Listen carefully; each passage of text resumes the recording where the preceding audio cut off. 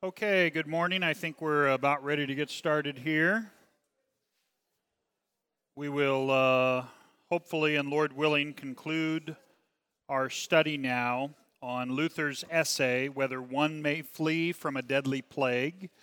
This is available, actually it's printed by the Lutheran Witness, and it's available, if any of you at home want the link to this, just email me and I'll get it to you if you're watching us from home or outside of town.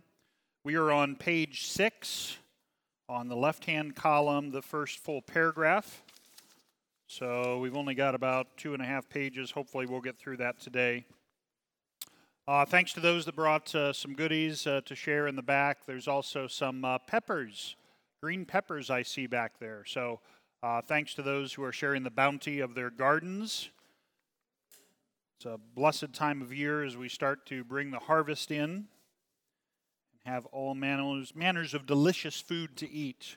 Couple items of housekeeping for you early service people. You notice that we removed the barriers, the blue tape to some of the pews, and instead put blue tape down on the seats in the pews. So basically what we did is we've gone to kind of staggered seating. For those of us that have children that are playing in stadiums or arenas, you know all about blue tape. So just continue to be smart, maintain appropriate distance between you and members of other households, and that opens up a few extra spots in the middle of the pews and some other areas. And if any of you, we've had a few families that have come to church the past couple of weeks and, couldn't find a seat. Just ask the elders. We have chairs that we can set up in the back, but now with reformatting our sanctuary with the blue tape, we should have plenty of seats, and we've only had maybe one service that's been over about 100 people. Today I think was about 100, so we can get up to about 150 with 8-foot distancing. So for those of you still trying to decide at home whether to come join us, we have space for you. So please come. Good to see you. Fall schedule starts here the week of Labor Day. So there's information that's already been sent out both for Sunday school and for 5th through 8th grade confirmation classes. This year, confirmation is now being opened up to those in the 5th and 6th grade. In order to be confirmed, there are 2 years of classes that are required, and they need to be done consecutively. Part of the challenge that we've had in years past is at 7th and 8th grade level, our youth are so busy with sports and extracurricular activities that it's really difficult to sometimes get the confirmation classes or the focus that needs to be there. So if you have a son or a daughter that you're anticipating 7th and 8th grade being kind of like early high school years, and you think they're ready, you can start them at confirmation classes at 5th grade. So if they start at 5th, then they be confirmed at 6th. They start at 6th, be confirmed at 7th. Start at 7th, be confirmed at 8th. Nod your heads, you got it? So we're just trying to work with our current culture and provide those gifts. We also now are opening up First Communion for those parents who feel their children are ready. We're not going to commune infants. Scripture says a man must examine himself before he eats of the body and drinks of the blood. Otherwise, without discerning that, you eat and drink judgment unto yourself. So for those of you that might think we're going Roman Catholic or Orthodox, we are not. We're simply following the practice of Luther and the historic church. What does First Communion mean? You need to know the 10 Commandments. You need to know the Apostles' Creed. You need to know the Lord's Prayer. You need to know the primary texts of baptism, words of institution, and confession and absolution. So we now are putting the ball in the parents' corner. If the parent should know their children better than us pastors ever will. And remember, receiving the Lord's gifts is all about faith. So if someone understands the basics, is able to examine themselves, and desires the Lord's gift, is there any reason to withhold it from them? No, there is not. We've talked about that over the past year and a half or so, and working with the elders now, we're rolling out that process. Have any questions on that, contact me or Pastor Grady. There's been a lot of changes synod-wide regarding First Communion and confirmation as well, because of not only how the culture has changed, but also just trying to become more faithful regarding to what faith is. Faith receives the gifts and not limiting the Lord's gifts based on an age or a grade level. Okay? Anybody want to throw rotten peppers at me or anything? We're good? Okay. Pastor Grady, any other announcements I need to make? We're starting a Wednesday evening service. So for those of you maybe here with us or at home, I'm kind of a traditionalist. I grew up with Wednesday being church night and Sunday being the Lord's Day. And so we are making a little bit more of an emphasis on Wednesday being church night. So at 6:30 every Wednesday, we'll have a short service. We'll start with Vespers here in the fall. We're going to pray Vespers. And then confirmation classes will run from 7 to 8:30 after that. We'll also have an adult Bible class on Wednesday evening as well. Maybe down the road we can add some other classes for the younger ages or other fellowship opportunities as well. We'll see what the church wants to do. Okay? So that's going to start September 9th. Is that correct? Okay. September 13th is Sunday School Rally Day. All the Sunday School parents should have received an email by now. We are open for Sunday School with obviously some expected protocols that you would have in any other school that has been put in place. Our Board of Education has worked very diligently on that. We also have a new Sunday School curriculum that we have adopted this year from CPH called Enduring Faith. It's really good. We as pastors like it. And we're excited about that. We also have senior high Bible class that's going to be starting on Sundays as well. And we've got Joel and Mary Davis are going to be teaching that class, I assume downstairs in the youth room. And so high schoolers, you're certainly welcome to still sit up here with the older adults. But you want to spend some time with people your own age, you're welcome to go downstairs. Okay? Anything else I'm missing? Yes, ma'am, a question. What time does the Wednesday service begin? The Wednesday service will start Wednesday, September 9th, and it's going to start at 6:30 p.m. We put it at 6:30 because we needed to get an hour and a half in there for confirmation classes. We didn't want to keep the kids here till 9 o'clock at night. So I know that's a half an hour earlier than what we do during Wednesday or during Lent and Advent, okay? But we'll do that September to May, have a Wednesday service, and at some point, I'd love to have a morning service as well for those of you that would like to come, to pray matins or morning prayer. So those are things that we're slowly working on and developing, okay? Thank you. Any other questions? Smile. Jesus loves you. The sun came up today. Isn't that amazing? With everything going on. Okay. The Lord be with you. Let us pray. Almighty and merciful God, by your gift alone, your faithful people render true and laudable service. Help us steadfastly to live in this life according to your promises and finally attain your heavenly glory. Through Jesus Christ, your Son, our Lord, who lives and reigns with you in the Holy Spirit, one God, now and forever. Amen. So as I mentioned earlier, we are concluding our study on Luther's essay, Whether One May Flee from a Deadly Plague. Luther and those around him went through a much more difficult situation that we have faced with COVID-19. And this was the bubonic plague, otherwise known as Black Death, swept through Europe around 1350, wiped out over a third of the population at minimum. Some scholars and experts place it as high as 60% of the population was killed from the bubonic plague. There were then reoccurrences of this plague for the next couple hundred years, and one of them took place in 1527, there in Wittenberg, where Luther was. And Elector John Frederick ordered Luther to leave Wittenberg. Luther said, "No, my duty is to keep the church open, is to preach, to teach, and to visit. For those that don't have a public duty like that, it's perfectly fine, and they should sequester, stay in place, and perhaps even leave Wittenberg." But Luther stayed in Wittenberg to do his duties as a pastor. His wife Katie, who was pregnant at the time, also stayed with him. And Luther was basically asked by a lot of people, should we stay or should we go? Is it okay, to flee from the plague? Is it okay to shelter in place? Or, Monty Python, run away, and so Luther wrote this very excellent letter. What we've covered up to this point, we're on page 6, left-hand column, first full paragraph, is Luther has talked about those who have fallen into sin on the left-hand side of the issue, meaning that they've placed too much faith and trust in what they're going to do to combat the plague, or they're so worried, they're so afraid of catching the plague that they fail to trust in what God is doing. Okay? So that's one side of it. Now we're going to get into where Luther speaks to those on the right hand, and that's where we're going to pick up today. Others, he writes, and on the right hand, they are much too rash and reckless, tempting God and disregarding everything which might counteract death and the plague. They disdain the use of medicines.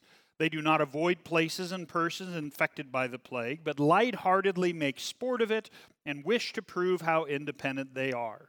So Luther is speaking here to the live free or die crowd. They say that it is God's punishment. If he wants to protect them, he can do so without medicines or our carefulness. This is not trusting God, but tempting him. God has created medicines and provided us with intelligence to guard and take good care of the body so that we can live in good faith. So, what do you think Luther is advocating here for those of you that have been now in this third week of study? What's his position here? Completely ignore the plague and just go about everything as normal? Okay? On the other hand, be so consumed by it that you live not only in fear, but you're placing your trust in medicines or practices. He's saying that's sin as well. So Luther here is advocating, and that this is to be fair, what we in the leadership here at Advent have tried to do in the midst of the COVID thing, is kind of find the middle path between that. Okay? In the midst of the pandemic, people, it's real. Okay? On the other hand, we're not going to go so far to make a whole bunch of either new law or place our faith too much, in all the practices. So it's in the middle, and that's what Luther is getting at. Any comments on that before I get to the next paragraph? Okay, because if Luther hasn't offended you in some way, he probably is going to. I'm just going to tell you right now. So, because Luther speaks to both sides of the issue, and I know even in this room we have both sides of the issue, and I know for some of you at home we have both sides of the issue. Okay? So, listen very carefully to Luther's words here drawn from Scripture. He continues, if one makes use of intelligence or medicine when he could do so without detriment to his neighbor, such a person injures his body and must beware lest he become a suicide in God's eyes. And remember, Luther doesn't mince words, right? By the same reasoning, a person might forego eating and drinking, clothing and shelter, and boldly proclaim his faith that if God wanted to preserve him from starvation, cold, he could do so without food and clothing. Actually, that would be suicide, right?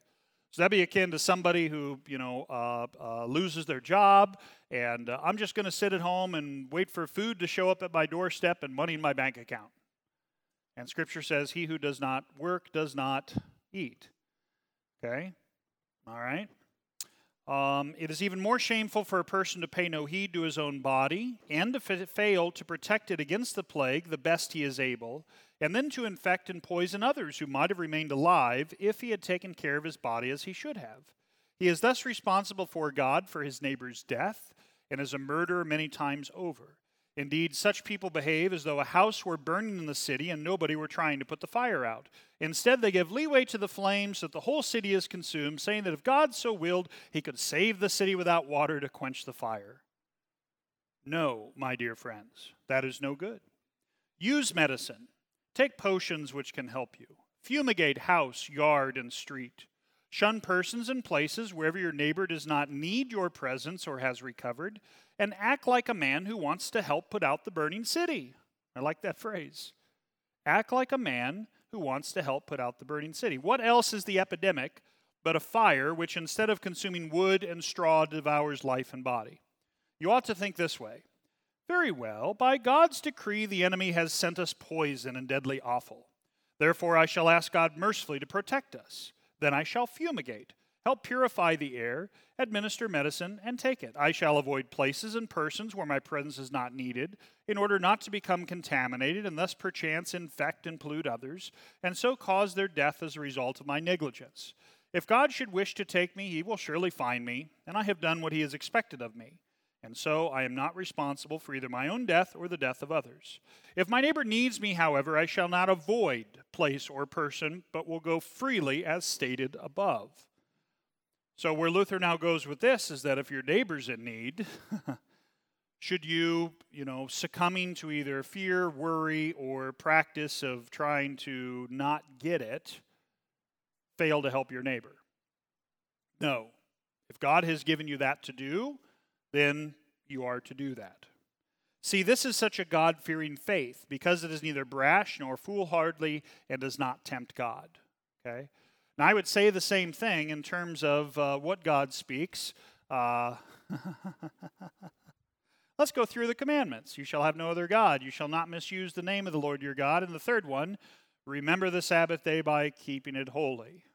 Okay? So Scripture speaks to this. We should not give up meeting together.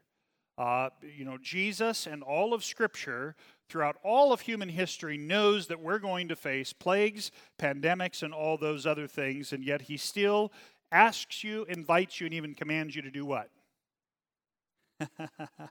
Some of you aren't going to like me for saying this. Come to church. Now, can we try and be safe and smart about it? Absolutely. And that's what we've tried to do. But at some point, you got to put your foot down and say enough is enough. Am I going to obey God or men or myself? Okay? We need the Lord's gifts. And so we have since day one always provided that. The church in essence has never really closed. We've always provided the opportunity for you to come and hear God's word and receive the Lord's Supper. And so for a few of you at home, and I'm smiling because I love you, if we haven't seen you in 6 months, listen to what Jesus says. He says, come, because you need this, okay? So you see where Luther is going with this? Now, I told you some of you wouldn't like what Luther would have to say, and now you won't like how I said it either, but that's Scripture, right? So Jesus commands all these things knowing full well that there's he's the almighty God, right? Jesus as God is omniscient. He knew everything that was going to happen. And he still calls people to not only gather together, to minister, to serve, and to receive those gifts. So let's not lose sight of, in the midst of the physical world, the things that are still so spiritual and sacramental that we completely neglect, even our faith. Okay?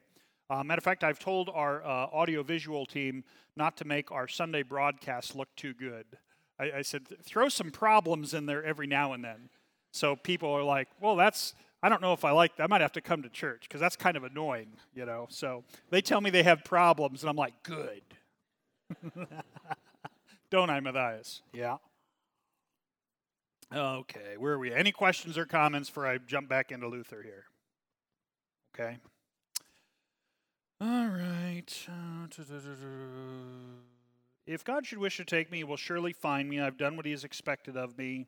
If my neighbor needs me, I shall not avoid place or person, will go freely. So this is a God-fearing faith because it's neither brash nor foolhardy and does not tempt God. So that's kind of trying to take, again, a good position, you might say a middle position. Moreover, Luther continues, he who has contracted the disease and recovered should keep away from others and not admit them into his presence unless it be necessary.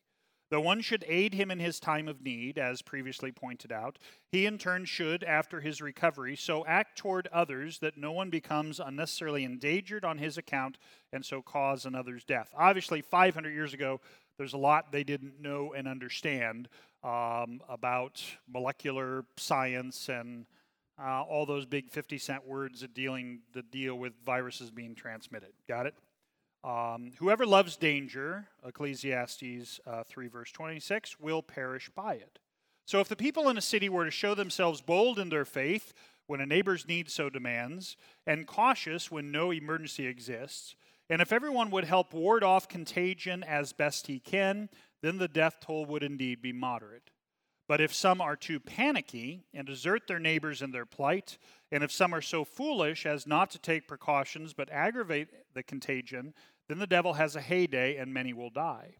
On both counts, this is a grievous offense to God and to man. Here it is tempting God, there it is bringing man into despair. Then the one who flees, the devil will pursue.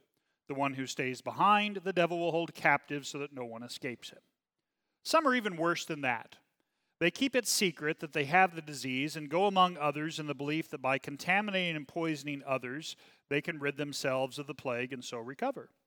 With this idea, they enter streets and homes, trying to saddle children or servants with the disease and thus save themselves. I certainly believe that this is the devil's doing, who helps turn the wheel of fate to make this happen. I've been told that some are so incredibly vicious that they circulate among people and enter homes because they are sorry that the plague has not reached that far and wish to carry it in, as though it were a prank, like putting lice into fur garments or flies into someone's living rooms. I do not know whether I should believe this. If it is true, I do not know whether we Germans are not really devils instead of human beings. It must be admitted there are some extremely coarse and wicked people. The devil, however, is never idle. My advice is that if any such persons are discovered, the judge should take them by the ear and turn them over to the Master Jack, the hangman, as outright and deliberate murderers. What else are such people but assassins in our town? Here and there, an assassin will jab a knife through someone and no one can find the culprit. So these folk infect a child here, a woman there, and can never be caught. They go on laughing as though they had accomplished something. Where this is the case, it would be better to live among wild beasts than with such murderers.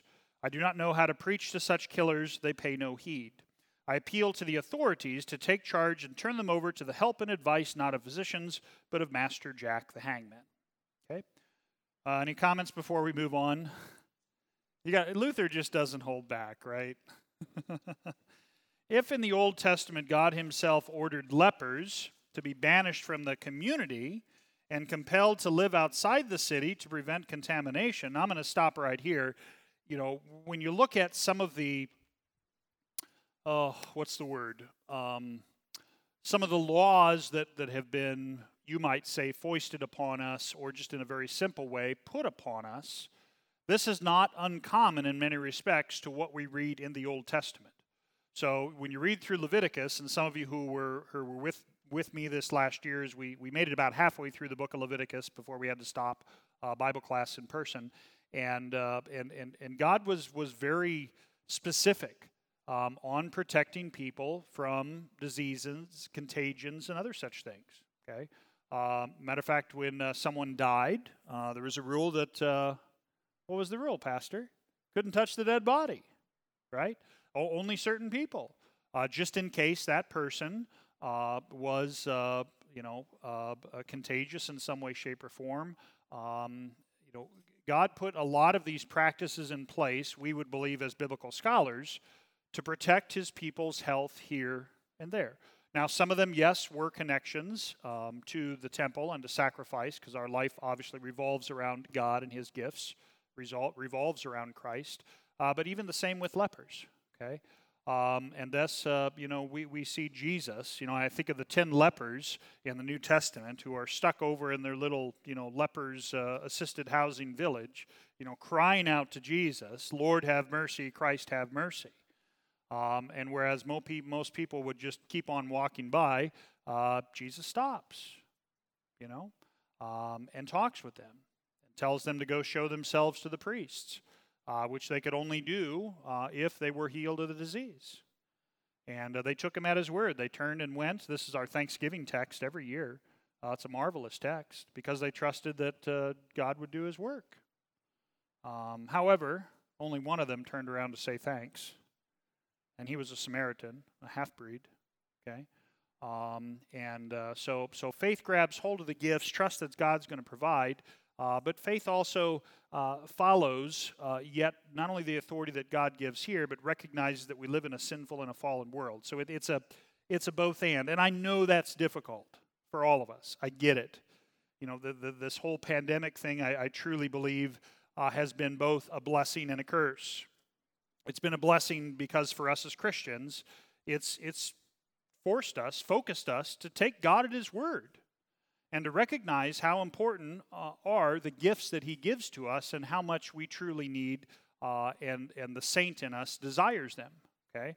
On the other hand, it's been a curse because, I fall into worry and fear. What's going to be the result of this? Our Missouri Synod just cut 19 staff people because offerings to the Synod in general have plummeted so much. And so 19 people that we had doing a number of things, one of them who was actually in charge of all of our university chapels, kind of in charge of all of our college and university outreach. So we don't have somebody doing that right now. That's unfortunate, but the money's not there, okay? So difficult times require difficult decisions. Don't get mad at our president. Don't get mad at the COP and the board and all that stuff. That's just part of the reality of it. How much more will we see? There's a report I saw this last week. 1/3 of the United States population has applied for and or received unemployment benefits in some way, shape, or form. Okay, and I'm not going to go into all the politics and all the other side of that, but facts are still facts in one sense that that's a lot of people that have been affected. Okay, wow. So, there's going to be changes as a result of this to our lives. There already have been. A Christian trusts that the Lord, who even allows evil and things to befall us, will yet create a path forward and will provide for us. Your faith clings to that. It doesn't mean, however, that you sit around in your lazy boy recliner on your back porch or front porch swing and just swing away waiting for God to drop off what you need by the Amazon delivery truck. Okay? So you work. You do what you can. And you trust that God's going to provide. Okay? So a Christian, again, let me just phrase it this way. It's law and gospel. Okay? It's law and gospel. It's both and. Okay. Comments? Any dead fruit anybody wants to toss? Do you think Luther, let me ask you this question. Do you think Luther, now keep in mind this was the bubonic plague, right? So this is 500 years ago. A lot of things they don't know. Do you think Luther is rightly identifying the challenges at the time, and what do you think of his advice so far? I'm just curious.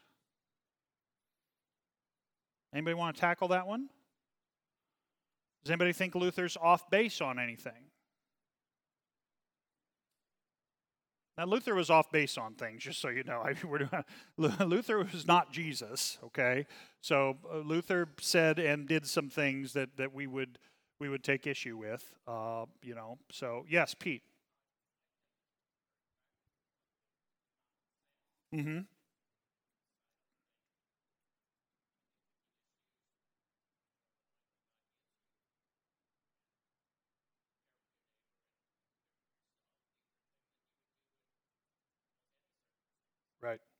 Right. Thank you.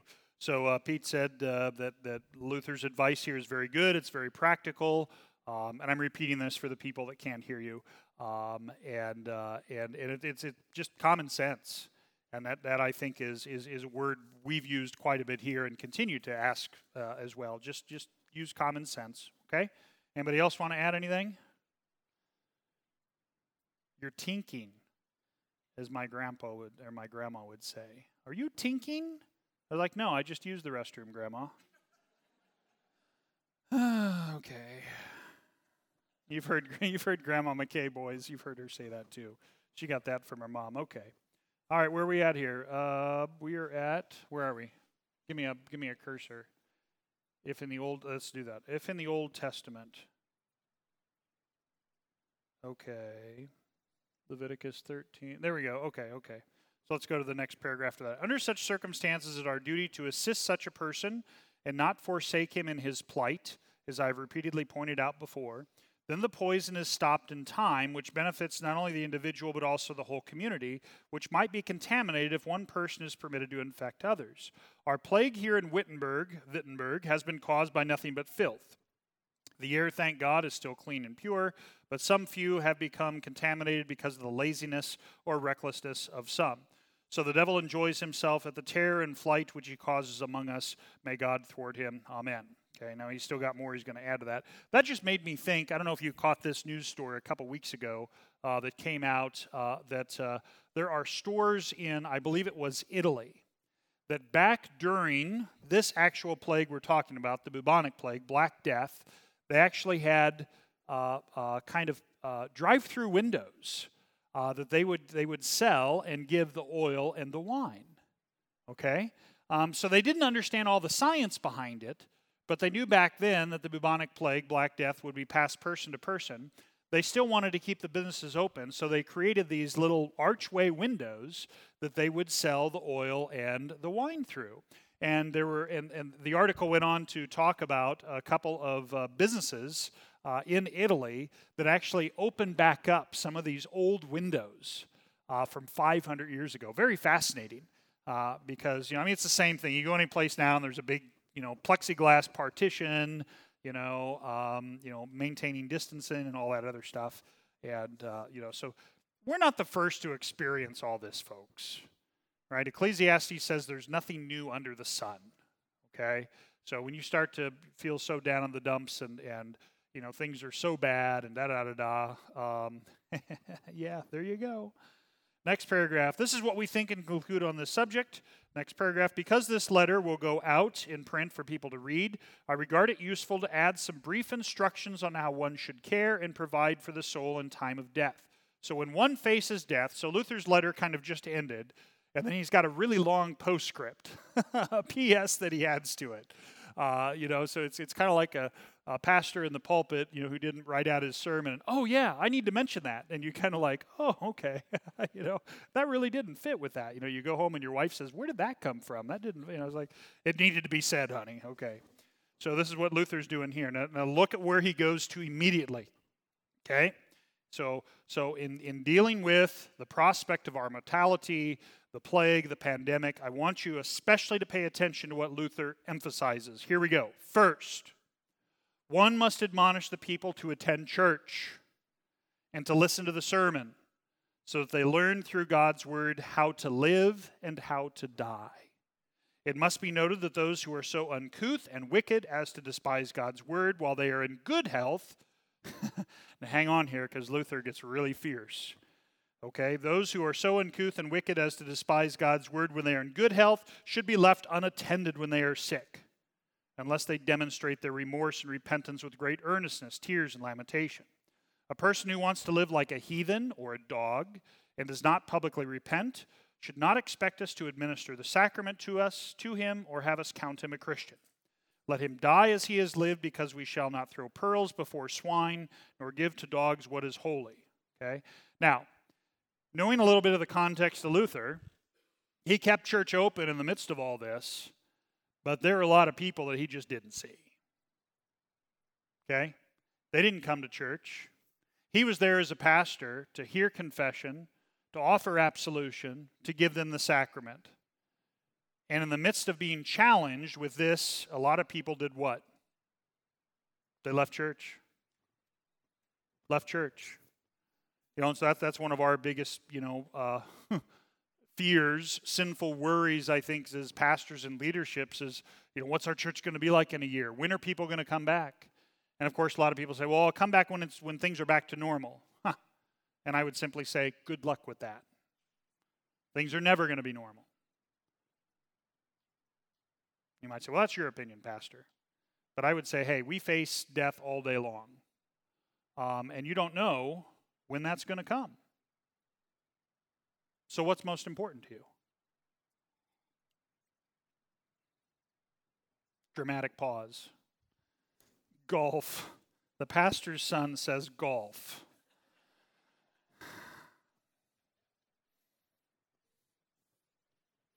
Absolvite in nomine Patris Spiritus Sanctus. Amen. Oh boy. Let him die as he has lived, because we shall not throw pearls before swine, nor give to dogs what is holy. Sad to say, there are many churlish, hardened ruffians who do not care for their souls when they live or when they die. So when you face death and you're dealing with that, Luther says you need to care for your soul. How do you do that? You care for your body as well. But how do you care for your soul? They simply lie down and die like unthinking hulks. Second, everyone should prepare in time and get ready for death by going to confession and taking the sacrament once every week or fortnight.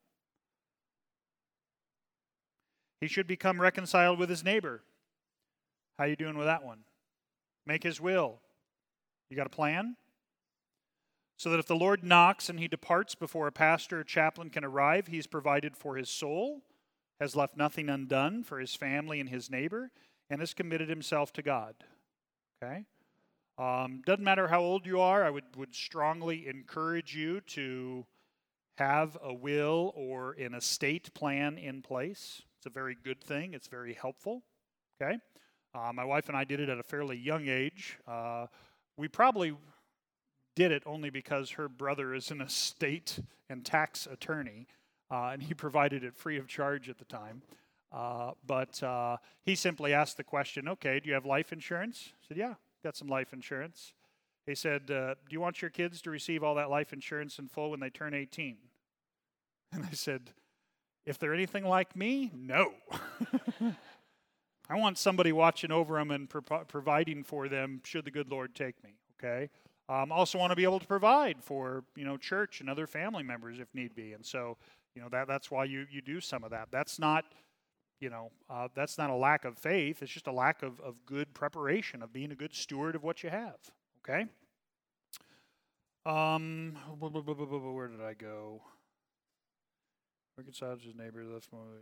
Okay, where there are many fatalities and only 2 or 3 pastors on duty, it's impossible to visit everyone, to give instruction, and to teach each one what a Christian ought to know in the anguish of death. Those who have been careless and negligent in these matters must account for themselves. That's their own fault. After all, we cannot set up a private pulpit and altar daily at their bedside simply because they have despised the public pulpit and altar to which God has summoned and called them. So in the midst of the bubonic plague, what did Luther say? Come to church. Okay? And he left it open. Now, in the midst of that, if you're sick, if you're exhibiting symptoms, okay, stay at home. We'll come to you if need be, or we'll do something, separate. So he's not saying, he's not tempting God, just throwing it all out there. Okay? But what's most important? Care for the soul. Third, if someone wants the chaplain or pastor to come, let the sick person send word in time to call him, and let him do so early enough while he is still in his right mind before the illness overwhelms the patient. Okay? Call us, please, if you are sick, if you're having surgery, at the very least so that we can pray for you and we can pastor you and help you through that. Don't be so stubborn that it's me, myself, and I, and I'll handle everything. The Lord has given people to help and assist you. And the sinner in you just wants to do everything by yourself. Okay? So please let us know. We promise, we're not there to gossip to everybody what's going on with you or that sort of thing. We're not there to, stick our noses where you may not think it belongs. We're there to simply serve you with God's word and his gifts. Why? Soul care. Okay? For the sake of your soul. The reason I say this is that if some are so negligent that they make no request and send no message until the soul is perched for flight on the tip of their tongues, and they are no longer rational or able to speak, then we are told, "Dear sir, say the very best you can to him." But earlier, when the illness first began, they wanted no visit from the pastor, but would say, "Oh, there's no need. I hope he'll get better." What should a diligent pastor do with such people who neglect both body and soul? They live and die like beasts in the field. They want us to teach them the gospel at the last minute and administer the sacrament to them as they were accustomed to it under the papacy, when nobody asked whether they believed or understood the gospel, but just stuffed the sacrament down their throats as if into a bread bag. Pastor Ullman here, somebody get him a drink of water. He's choking up. I know, Luther just goes right at it, doesn't he? This won't do. If someone cannot talk or indicate by a sign that he believes, understands, and desires a sacrament, particularly if he has willfully neglected it, we will not give it to him just any time he asks for it. We have been commanded not to offer the Holy Sacrament to unbelievers, but rather to believers who can state and confess their faith. Let the others alone in their unbelief. We are guiltless because we have not been slothful in preaching, teaching, exhortation, consolation, visitation, or anything else that pertains to our ministry and office. Okay? And if you want to know what Pastor and Grady and I try to do, and we're not perfect, we're sinners, that probably sums up what we really try and emphasize here in terms of our work. Okay? This, in brief, is our instruction of what we practice here. We do not write this for you in Breslau because Christ is with you, and without our aid he will amply instruct you and supply your needs with his own ointment. To him be praise and honor together with God the Father and the Holy Spirit, world without end. Amen. PSS. So the last one was the first postscript. Now Luther gets to another one. Because we have come upon the subject of death, I cannot I really would have liked to have listened to his sermons. You know, we don't have a lot of sermons written by his own hand. They were notes that people took from lectures and from sermons themselves. From reading so many of Luther's writings, I got to imagine that he was a little bit of a scatterbrain preacher sometimes. And if he felt it was important and need to be said, you know, he would just preach it. I mean, most of the sermons that we have, the notes, I mean, if I were to preach to you an average Luther sermon, we'd still be in church, early service people. I'm not joking. Okay. So if my sermon, I mean, Pastor Grady, you're very good at sticking to a time limit. You know, if my sermon, you know, it might get to 20 minutes, you know, or 25, and you're like, oh my goodness, then I would say, I'm going to give you a Luther sermon next Sunday if you're going to complain. Okay. Because we have come upon the subject of death, I cannot refrain from saying something about burials. First of all, I leave it to the doctors of medicine and others with greater experience than mine in such matters to decide whether it is dangerous to maintain cemeteries within the city limits. Now, he's going to go into detail on this, but I want you to understand that he is advising the people not to become experts unto themselves.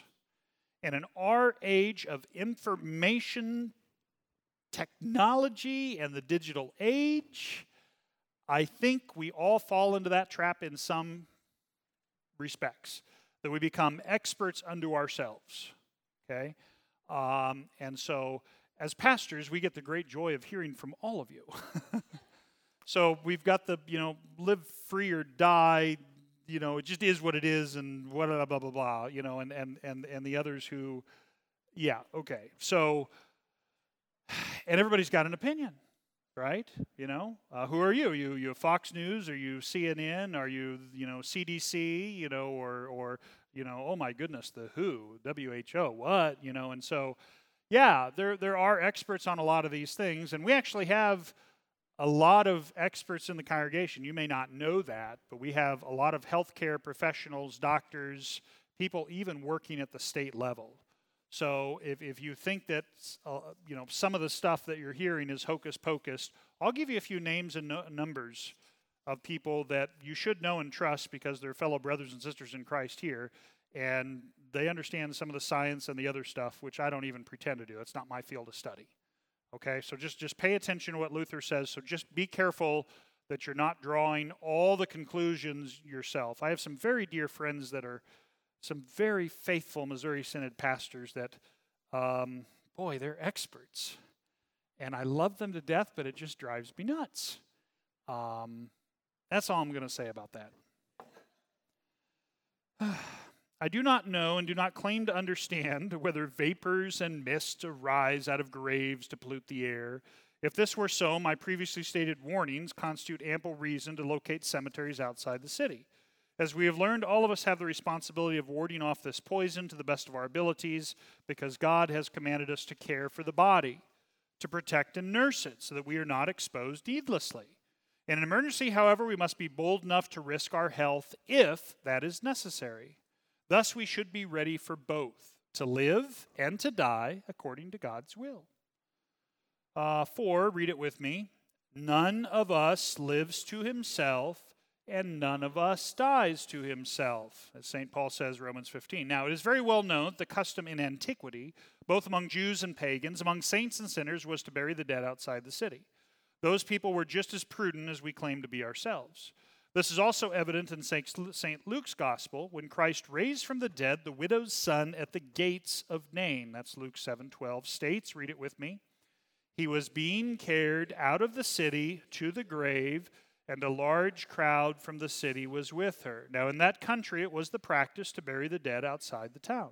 Christ's tomb also was prepared outside the city. You probably never made this connection.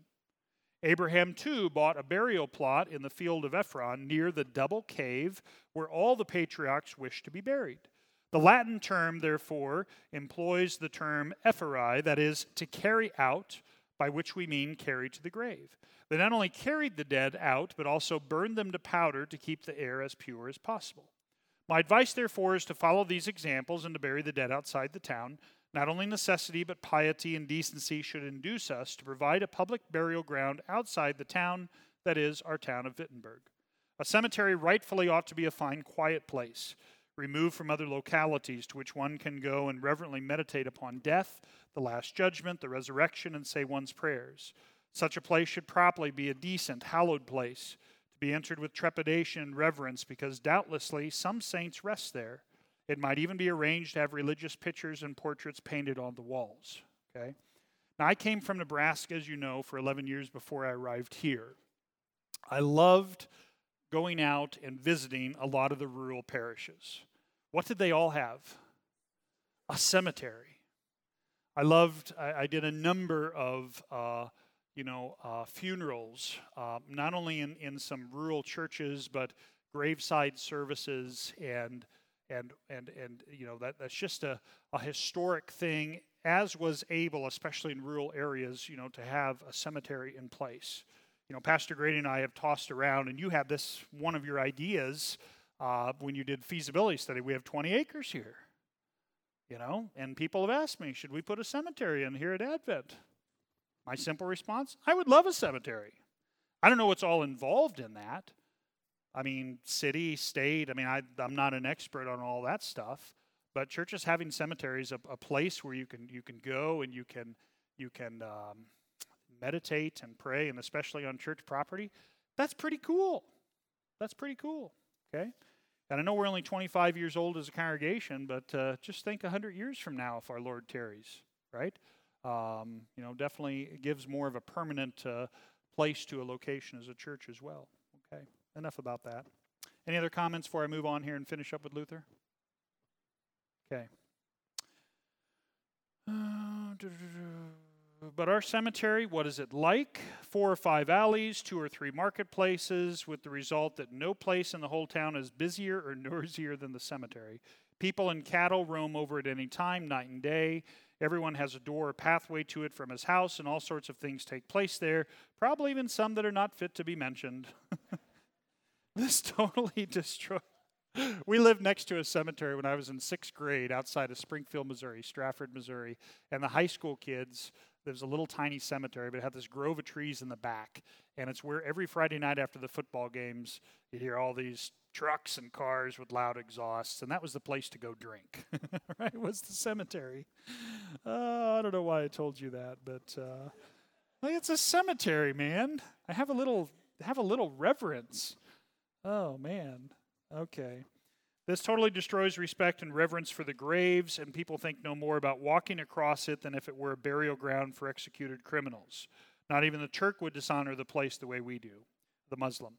And yet a cemetery should inspire us to devout thoughts, to the contemplation of death and the resurrection, and to respect for the saints who rest there.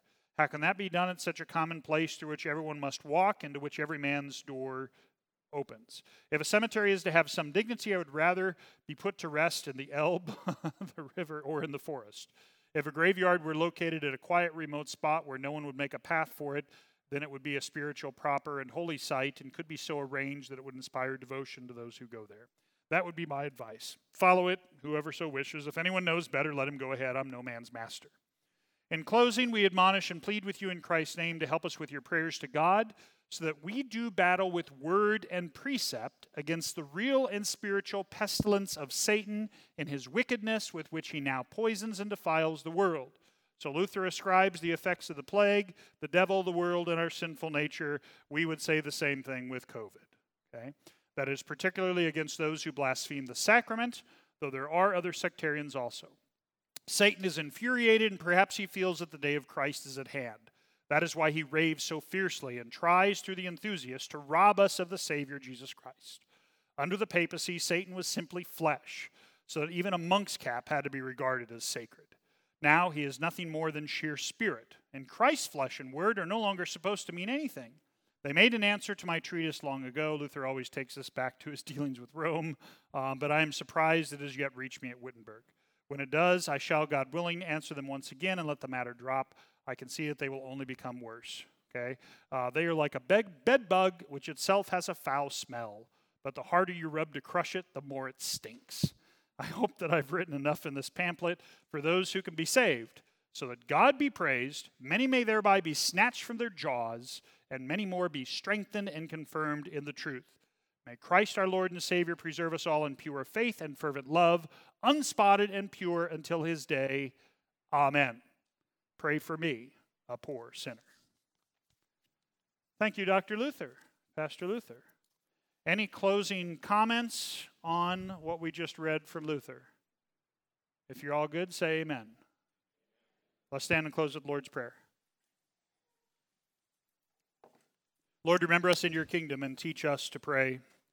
Our Father, who art in heaven, hallowed be thy name.